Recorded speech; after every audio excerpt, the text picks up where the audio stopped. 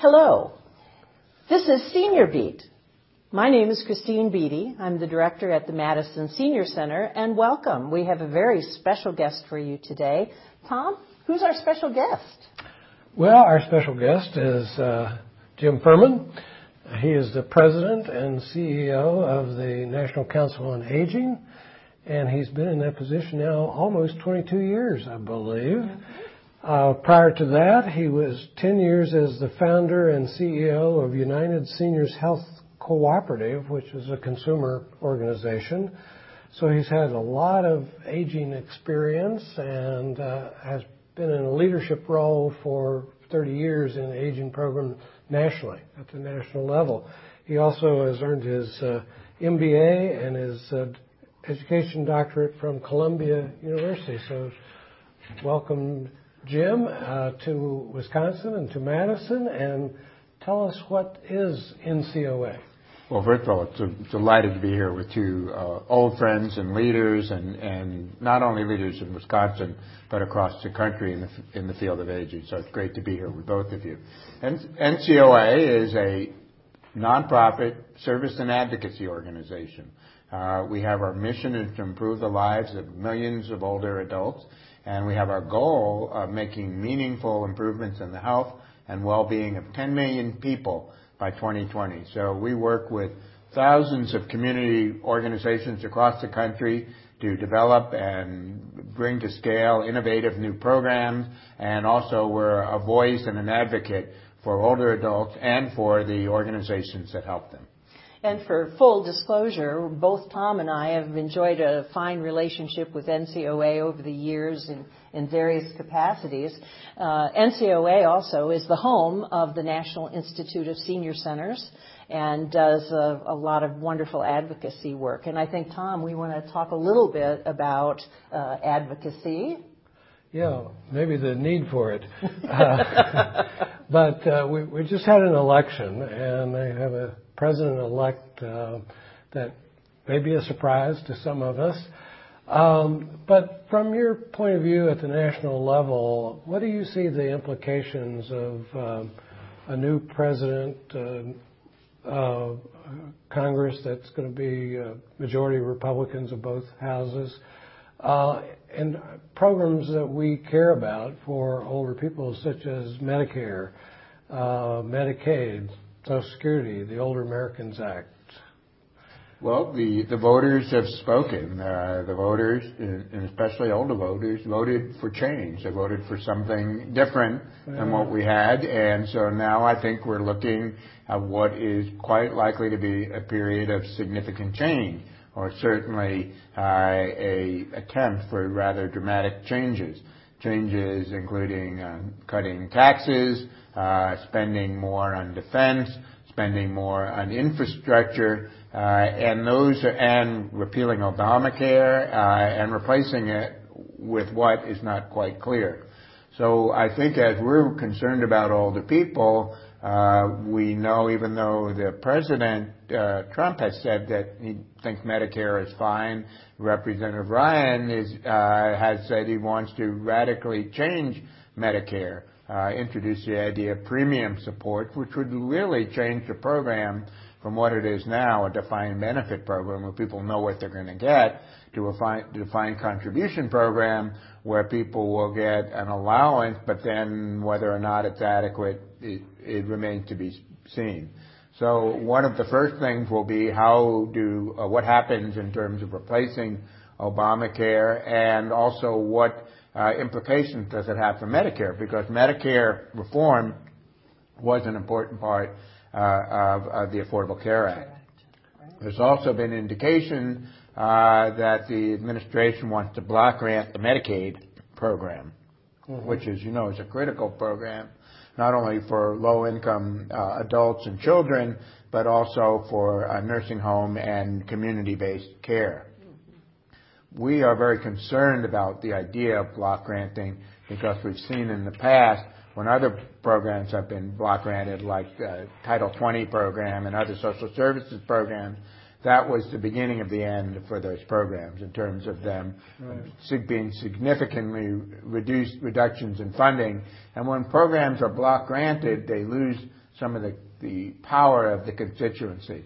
So that's something we're going to be watching very carefully. Will there be an attempt to, well, we expect there'll be an attempt to block grant the program.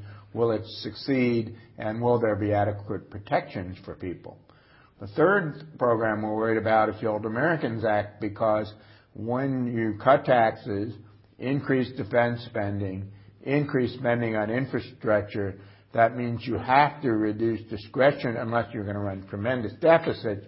You have to reduce spending on discretionary programs, and the Older Americans Act will be a target. And so we would hate to see cuts in nutrition funding, senior center support, other kinds of caregiver programs, et cetera. We're very concerned about those. Those are the local programs that older people really depend on. The nutrition sites, for example. The Meals on Wheels. Meals on Wheels. Absolutely. Evidence-based community programs. Absolutely. So we're concerned about all of those. And then sort of looming, which has been looming since 1980, is the need for some reforms of Social Security, which we hope won't be privatizing, because privatizing is very risky to people. Even if you could make the case that some people would be better off having private accounts rather than Social Security, and even if that were to be true, the other part is also true, that some people would be a lot worse off. And for people half of seniors depend on Social Security as their primary source of income, to see that at risk is dangerous. So we think it's very important that all voters, but particularly older voters who voted for change, really pay attention to what's happening and make sure their elected officials know what they think. Jim, would you, the website for NCOA is ncoa.org? Yes. Great. Because I know that you have on your website a lot of position papers and a great deal of information that can help educate us a little bit better about some of these issues. Yeah. I want to go back just a bit to some of the healthcare stuff, because I think everybody sort of gets that we're going to repeal and replace Obamacare. I mean, because it's been talked about and it's been voted on 1,000 times, and now it looks like it can be done. It can be done. Even though there are some good parts like prohibition against pre-existing conditions, keeping your kids on health insurance until the age 26, and so what probably a lot of older people don't know is that we're phasing out the donut hole because of the Affordable Care Act, or also known as Obamacare.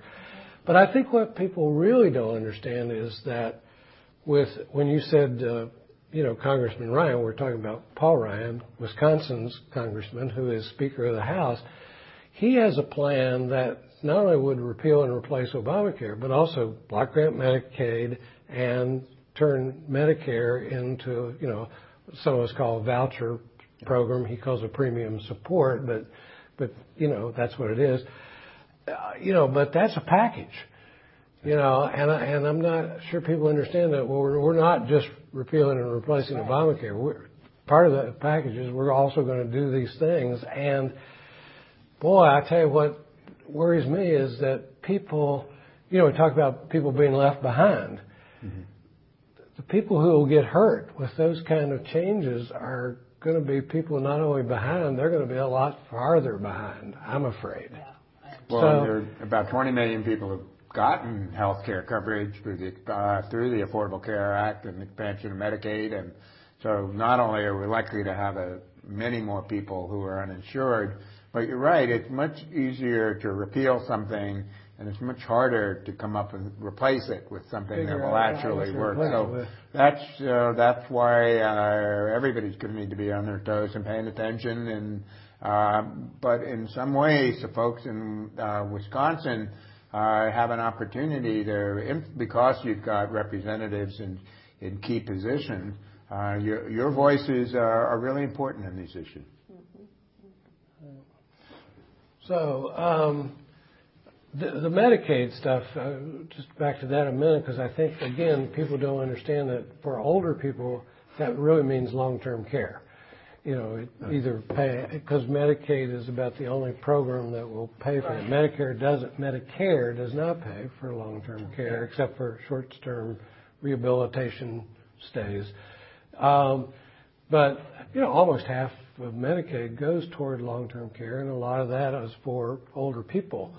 And so when we talk about block granting, we're also talking about cutting it, right? Right. Well, I think so, because a couple of things are going to be happening. You're going to have a lot more people who are going to be uninsured, younger people who are going to need coverage, and you're going to have the states with essentially a block grant, an amount of money, and they're going to have to be making decisions about rationing care.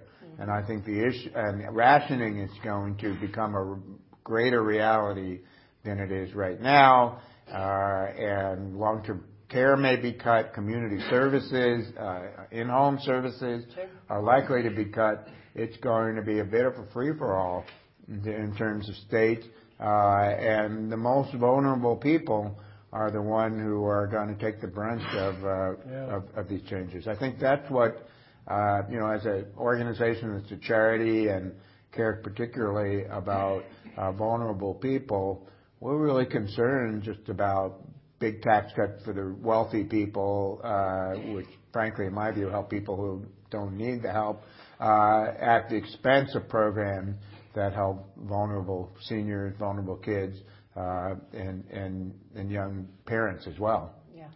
Actually, and I recall a conversation with you when you said we really don't know. I mean, we're trying to discern what will happen in the future with sort of an unknown card that we're playing. But it is, the president's positions has said Medicare is fine, we don't want to touch it.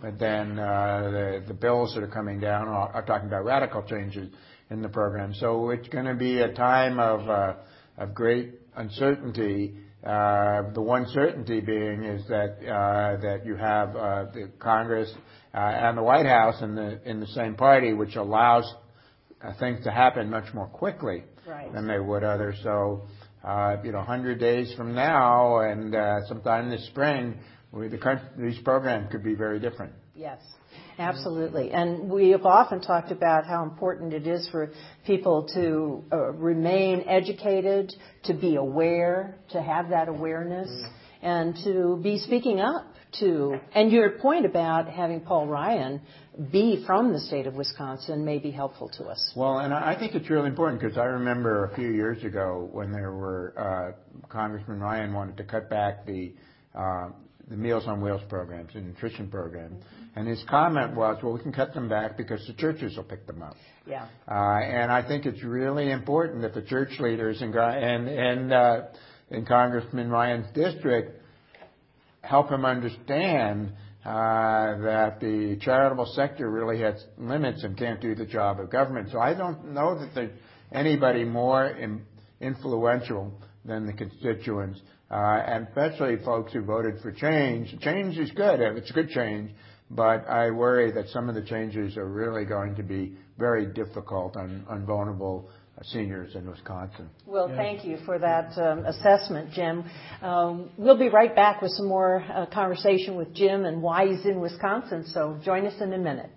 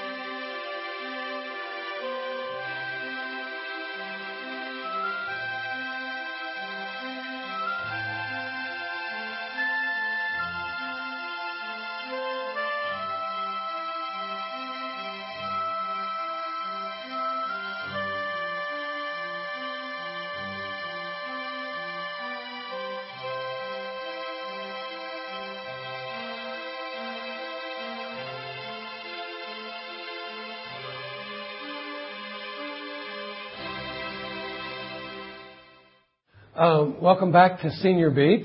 My co-host, Christine Beatty. And with us today is Jim Furman, the President and CEO of the National Council on Aging. And he's in Wisconsin for a special purpose, Christine? Yes, he is. He's coming to Wisconsin because there's a wonderful project going on here. It's called the Aging Mastery Program. And tell us about it, please. Yes, we are, NCOA loves to develop programs and spread them across the country. We did the first evaluation for Meals on Wheels and took that across the country, foster grandparents, evidence-based health programs, a program called Benefit Checkup, which helped people find benefits. And so now we have one that we're very excited about called the Aging Mastery Program.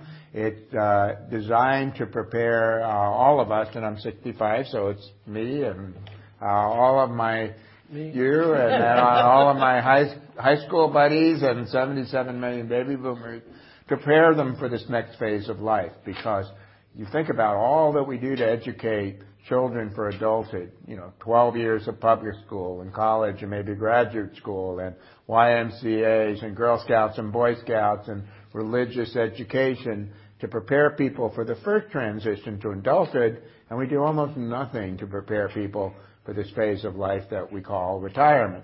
And so the goal of this program is to help people understand that we've been given a gift, and it's a gift of longevity. Unlike our grandparents who had just 5 or 6 years of good health post-retirement, the average male will have about 14 good years, and the average female will have about 17 healthy years past 65. That's a lot of time. And how do people spend that time? What do they need to do to be healthy, to be financially fit, to find meaning and purpose, to plan ahead? That's what this program's about. And we're very excited. We've got the program going in 13 communities across Wisconsin, including a few in Dane County. And it's going really well. And our goal is to continue to grow it till it's available in every community and lots of locations throughout the state. Well, and I saw a map that you had, and you have about 170 programs across the country right now really working on this. And you said evidence-based. Tell me a little bit about what that means when you're developing a national program like this. Well, it's important when we're going to have a program. It's really got to work in two ways. One, it has to be popular. The people have to like it. They want to take it. They need to send. We do that by making it fun and educational and engaging. But it also has to work in the sense that it has to be able to show that it not only educates people but gets them to change their behaviors, so that if they're exercising more or they're eating better or that they're planning for the future or more engaged in volunteering. So we've been working on developing the evidence to prove that it works, and we're very optimistic that I've seen some studies about the program coming out, which will mean that it will qualify for some levels of federal support as well as we grow the program. Excellent. And that also is important for the people who are participating, because if they're involved in the program, they know after going through the education part of it, and I know there's a workbook involved with it, and also a planning process where they design something that's going to work for them to change behaviors, for example. Right. And the program is it's 10 classes long, and it could either be once a week or it could be twice a week for 5 weeks, or even 5 weeks for one 4-hour block. There are different people offering it in different ways. Right. But it's all designed to give people the best available information, but also get them to take action, because most of what we learn, we just don't know. For example, what I learned about exercise is what I learned in high school, which was push-ups, pull-ups, sit-ups, and sprints. Well, that's not what people our age really need to be doing. We need to do the right mix of aerobics, strengthening, flexibility, and balance. And very few people, even although about a third of people say they exercise regularly, very few are actually doing all 4 of those kinds of things. Another example is hydration. I never learned about hydration in high school. I didn't walk around with one of those little water bottles like my kids do. Yeah. And what most of older people don't realize is that when you get older, your senses change. And so you actually are dehydrated, but you think you're hungry. Mm-hmm. So you make everything worse. So you eat more rather than drinking. And so these are all lots of important little things that people need to learn. And the basic idea of the program is that you have a gift, the time. And there are two things about any gift. You should be grateful for it. So we practice gratitude and really thinking about this as a gift. And then you need to spend your gift wisely. And what that means is thinking about how you spend your time. Right. And most people actually are really bad at estimating how they spend their time. For example, if you ask me, how much time do I spend watching television each week? I did say I thought of the shows. I watched it about 3 hours a week. And then my wife said, what about the Mets games? Oh, yeah, 23 hours a week. And so what the study from the Government Bureau of Labor Statistics say, despite what people think they're going to do in retirement, they spend 9 hours a day sleeping or trying to sleep, 8 hours a day in leisure, which is mostly watching television, about 6 hours watching television. With some of it's also surfing, watching on the screen, the iPad or something, and chores and other things, but less than an hour a day of things that we would consider good for yourself or good for others, such as exercising, such as volunteering, helping, reading to children, etc. And our whole premise is you can spend your 10-minute intervals in different ways. Spend 10 minutes stretching, 10 minutes meditating, 10 minutes on a small act of kindness. Make little changes can make a big difference in people's lives. And we're very gratified by what consumers are telling us. We've had several thousand people through the program. 98% say the program is fun. 95% saying it's improved their health. 99% would recommend it to a friend. So people are getting it. They're enjoying it. And we're having a great time spreading it around the country, meeting today and yesterday with developing plan for how do we make this available to everybody throughout the state. Well, I was lucky enough to be invited to kind of kick off the one that was done jointly in Oregon and Fitchburg in our Dane County area. And I noticed that there was a great level of enthusiasm for the program and also some excitement about what we're going to learn. How does this work? It was the initial program. And I think the final part about it is people saw that they needed to spend more time thinking about their future in a different way, which is exactly what you were talking about, Jim. Right. We all drift into, most of us have sort of this, by the time we get to the retirement age, we stop working, whether it's paid work or the kids are out of the house, whatever it is, we have this sort of pent-up leisure. Mm-hmm. Said, oh yeah, the travel I wanted to do, or I just want to play golf, and or some people say, I'm just going to sit and do nothing for a year or two. Yeah. And that seems to be okay for a year or two. But then after a while, what happens, you see it, they become less active, they spend more time sitting, watching television, doing kinds of things, because they don't have enough to make their life meaningful. And what we have to realize is, we've been on autopilot all our life. We've been at school, and then we went to work, and then we had to pay a mortgage and to raise our kids and take care of our parents, but we didn't have to think about meaning very much because it was there for us. But now we stop working, the grandchildren maybe aren't nearby, so if we have to create meaning, we have to be intentional about it, and a lot of people don't, and they kind of lull into the state of inactivity, which isn't good for them, and it isn't good for the communities. And isn't good for the country. So we're trying to change that. I think that's a great endeavor. And what I like to tell people about retirement is that you've been working for a significant amount of time. And that 2,000 hours a year that is structured for you all of a sudden becomes unstructured. And I've heard so many people say, when I ask, what are you going to do in retirement, they say, I'm going to clean the garage.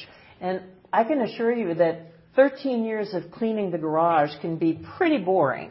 But what I especially like about the program is you're working on new curriculums. And one of the ones you're working on is intergenerational Yeah, we absolutely, as we define what does aging mastery mean and the dimensions of aging mastery, connection to younger people and older people is really an essential part of that. Right. And I know that because I'm lucky because my 7-year-old granddaughter is 10 minutes away, and she comes over and bosses me around, and we have our play dates, and I'll reach her, and that happens naturally. But for so many of my friends, their kids are far away, and they're really missing it. And yet I say to them, well, aren't there some small kids on your block? I said, absolutely. There's a young mom with 3 kids who's always sort of, frantic. Yeah. So, well, why don't you go talk to her and see if you could help her out? So the point is, it doesn't happen naturally. Right. But there's so much that could be done. We know, for example, that the number one predictor of a child's readiness for kindergarten or first grade is how much they've been read to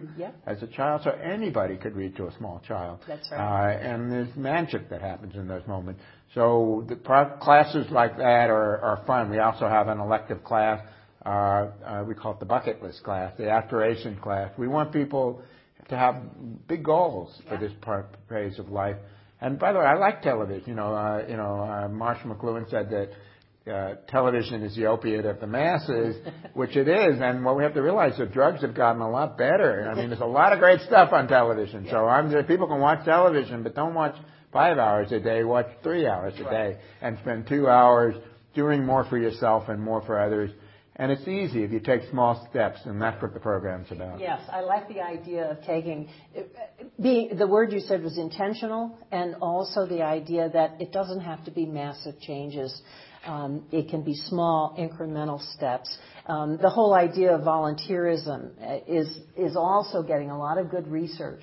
And what it does is everything you give in a volunteer situation comes back double-fold for you. Absolutely. And it's all, in fact, the only way to make big changes is by small steps. Yes. Lao Tzu said a journey of 1,000 miles begins with one step. But even the small step of, I want to go back to the intergenerational thing for a second, because it's not just about older people with kids.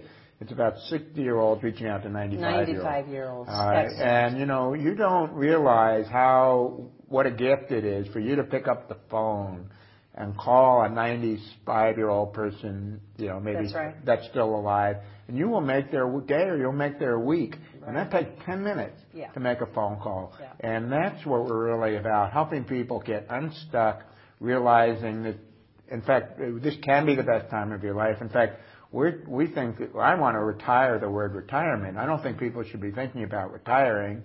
They should be thinking of graduating. Yes. What are you graduating to? Right. We've all been in training all of our lives for this moment. So what's the best and highest use of our time and talent, and to enjoy life and to leave a legacy? And that's what's exciting about this program. It's breaking new ground. It's happening on all sorts of communities. And we hope many of your viewers will want to find out about this and take advantage of it. And I hope it will be at the Madison Senior Center soon. Good. And can they find out about that at your website or your website? Yes. Where do we find out about it? At both websites, and of course our schedule of activities and classes is on our website, madisonseniorcenter.org. So we'll put that up. But Jim, we're so glad that you came today and spent your time with Tom and I on Senior Beat, and we'll look forward to seeing you next month on Senior Beat.